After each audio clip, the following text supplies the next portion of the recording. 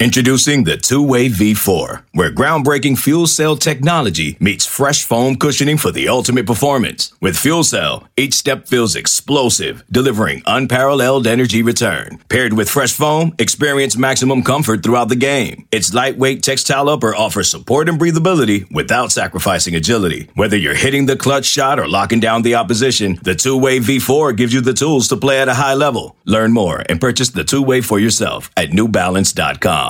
Welcome in, ladies and gentlemen, to another edition of the Go 24/7 podcast, an emergency edition of the podcast on this Monday as LSU Bama week has begun with quite the run of news. I'm Billy Embody. With me is Shea Dixon. We are going to break down what was a busy Monday press conference for Ed Orgeron, and starting with probably the biggest news out of it all. And Shea, that is that LSU is dealing with a very serious COVID-19 outbreak. Among the players that are available, one, TJ Finley, the quarterback, true freshman, is available. Other than that, doesn't appear like any other quarterbacks are available. LSU's down to no tight ends per multiple reports. There are a lot of issues going on with LSU. The secondary is another one that's been noted. Ed Orgeron wouldn't get into details, but Shea, it's very clear that LSU not only had its hands full with Alabama before this COVID-19 outbreak, but now it could be even worse if this game is in fact played. Yeah, I mean, look, this is kind of a worst-case scenario for a team that's already been down on scholarship numbers. They've been working through the whole season in that range of 60-something scholarship players. 53 is the threshold that the SEC says, hey, look, beyond this, if you want to play the game, you can elect to. The SEC is going to kind of look at all of each scenario and determine kind of a safety measure and when you should play and maybe shouldn't if you're below that threshold. And we've heard now reports and talked to people who said that probably by midweek we're going to know something. That Orgeron revealed that they started to know about positive tests a little more than a week ago. So after Halloween, they lost to Auburn. That was Halloween night. There were reports of guys being out that night and coming back the next week and testing positive. And Coach O said that's when it began. It pours into this week. And having so many players in quarantine, so like not everybody who's out is tested positive, obviously, but because of contact tracing and all of the rules or all of the kind of guidelines they wrote into place through the SEC and with medical officials ahead of the season, that's really what's hit them hard is now the numbers have boomed because of how many guys they've had to put into quarantine. You mentioned all the guys that won't be available at the different spots, most notably tight end and quarterback. But we don't know specifics on guys that are out or who has it, who doesn't, or who's definitely quarantined because they have COVID or who's just in quarantine and potentially, as the week goes on, Billy, could get out of quarantine. How long are they in it for? 10 days? When did that begin? Those are things we don't know the answer to, but O said, look, we've been talking about this with the medical people throughout. We know from talking around to people that they've talked to the SEC, which means Bama knows that with, what's going on with everything. And by midweek, I think we'll know. I think right now it feels a bit like that Florida game where it was, okay, well, I don't really see how you're going to play this if you're below the scholarship number, most likely. And you have this many guys of importance, as Orgeron said, a lot of starters. He said there are starters who are out or in quarantine. So it will be interesting to see. I think the one notable thing, Billy, is that you say, okay, postpone the game, and that's not really an option, or it would take some adjustment because LSU's already used up their bye week that was placed for situations like these for after the season, in between the final regular season game and then the SEC championship game. LSU's not going to be playing in that one, certainly, but teams like Bama very well could be, and certainly Florida's going to want to get their game in against LSU, which was postponed because of their positive COVID tests from October to December, I think 12th, which is the weekend before the SEC championship. So there is nowhere to move this game if it's not this weekend. Yeah, it's going to be something we'll have to wait and see on. Obviously, it's pretty fresh. It's pretty raw right now. We don't have as many details as I think we would all like to know who's going to be available, who's not. I think with a game like this, there's going to be some gamesmanship on who could be available, who could not. I thought one thing was interesting. Zach Von Rosenberg did take some scout team reps for LSU, the punter and former Major League Baseball pitching prospect was out there running around with the quarterbacks a little bit last week. So look, this week is going to be very interesting, waiting to hear if the game will even happen. One thing we do know is that Myles Brennan is out. And if you listen to Ed Orgeron on his press conference, it certainly looked like he wasn't overly optimistic for Myles Brennan's chances to play out the rest of the season. He mentioned they're talking about surgery and just shutting him down overall. Obviously, this injury is starting to linger as he went back to practice last week. And I think now we can kind of connect that dot to, maybe the limited numbers of quarterbacks that LSU appears to be going through right now as Myles Brennan got back on the practice field. Ed Orgeron said Wednesday night last week that it didn't go well and that he was very doubtful for the game. And on Monday, he announced that he is indeed out for the LSU-Alabama game. So no Myles Brennan. Looks like TJ Finley will be the starter at this point if the game is played, but we'll kind of have to see what LSU's plan is at quarterback, depending on who's available and whatnot.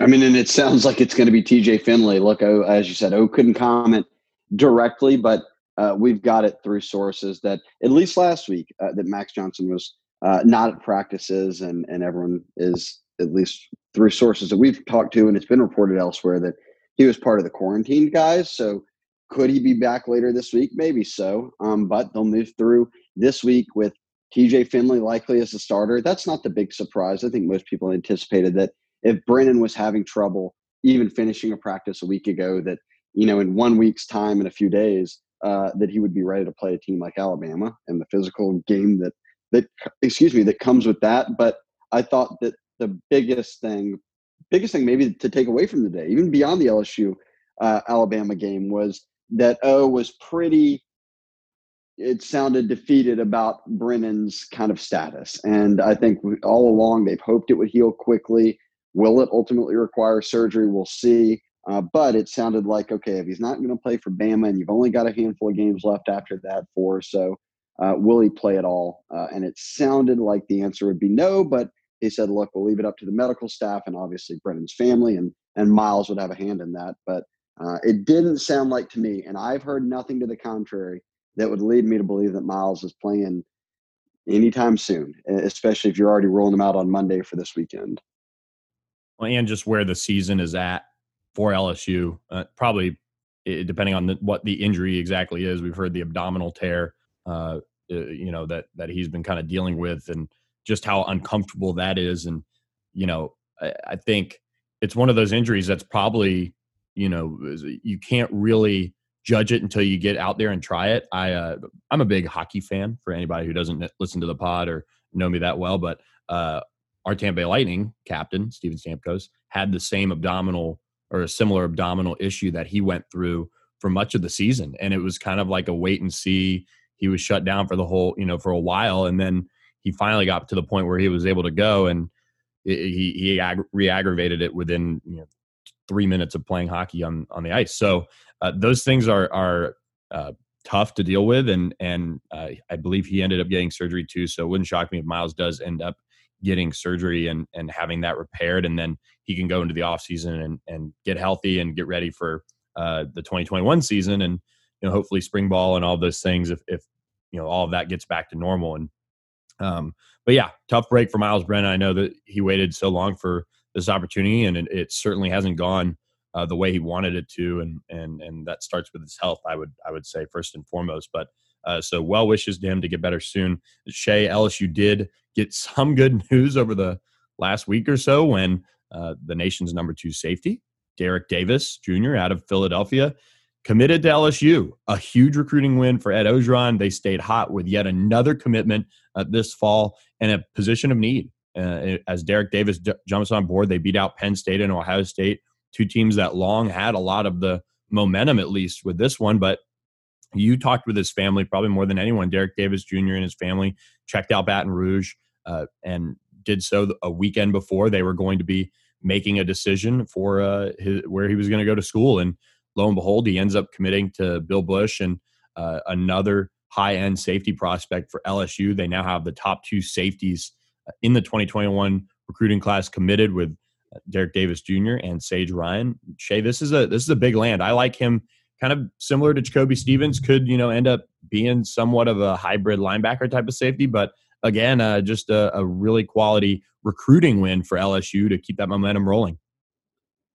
Yeah, I mean, I thought this was huge for a number of reasons. To go up to Pennsylvania, to never have met the coaches face-to-face, for them to have that final visit with his mother when LSU was at Auburn and losing a game, and they were still there on campus and took it all in, and it really checked out for him. And look, LSU needs safeties. I think that with Derek Davis, you get a solid, strong safety, a guy who certainly can help you in the next coming years. I think that Sage Ryan is someone you hope you can plug in early as a nickel or playing safety. And regardless, I think he's someone who's playing next season. And Matthew Langlois, a true center fielder, I think, and probably the fastest guy of that group coming out of Catholic of Point Capee. And they get a New Roads guy on board who I think is a true kind of sideline to sideline safety for him, which they need. And then they've got Corey G out of Atlanta. And he was that first safety to commit, Billy, but he's 6'3". He's now pushing 200. I was talking to a couple of both sources and then people in Georgia who said, look, don't count out the idea that he could grow into an outside linebacker at LSU. So they've got options now, which is good in a year where they absolutely had to have safeties. And then you've written about these guys plenty, but you pour into next year's class and you've already got two top 100 and top 5 safeties, top 100 players, top 5 safeties in Bryce Anderson and Brian Allen Jr. I was going to call him a combo of their names, but Brian Allen Jr., Bryce Anderson, both big players out of Texas. This is a good run, Billy. For a team that needs safeties, they're on the right track. Yeah, and it just goes to show you, I think, when we've been monitoring this 2021 class, going into this fall, you were starting to say, okay, how's LSU doing? Are they able to capitalize off in the national championship run? And as of late, they've been doing just that. Yes, they've gotten a couple of underrated commitments in Matthew Langlois and Jack Besh here out of the state of Louisiana.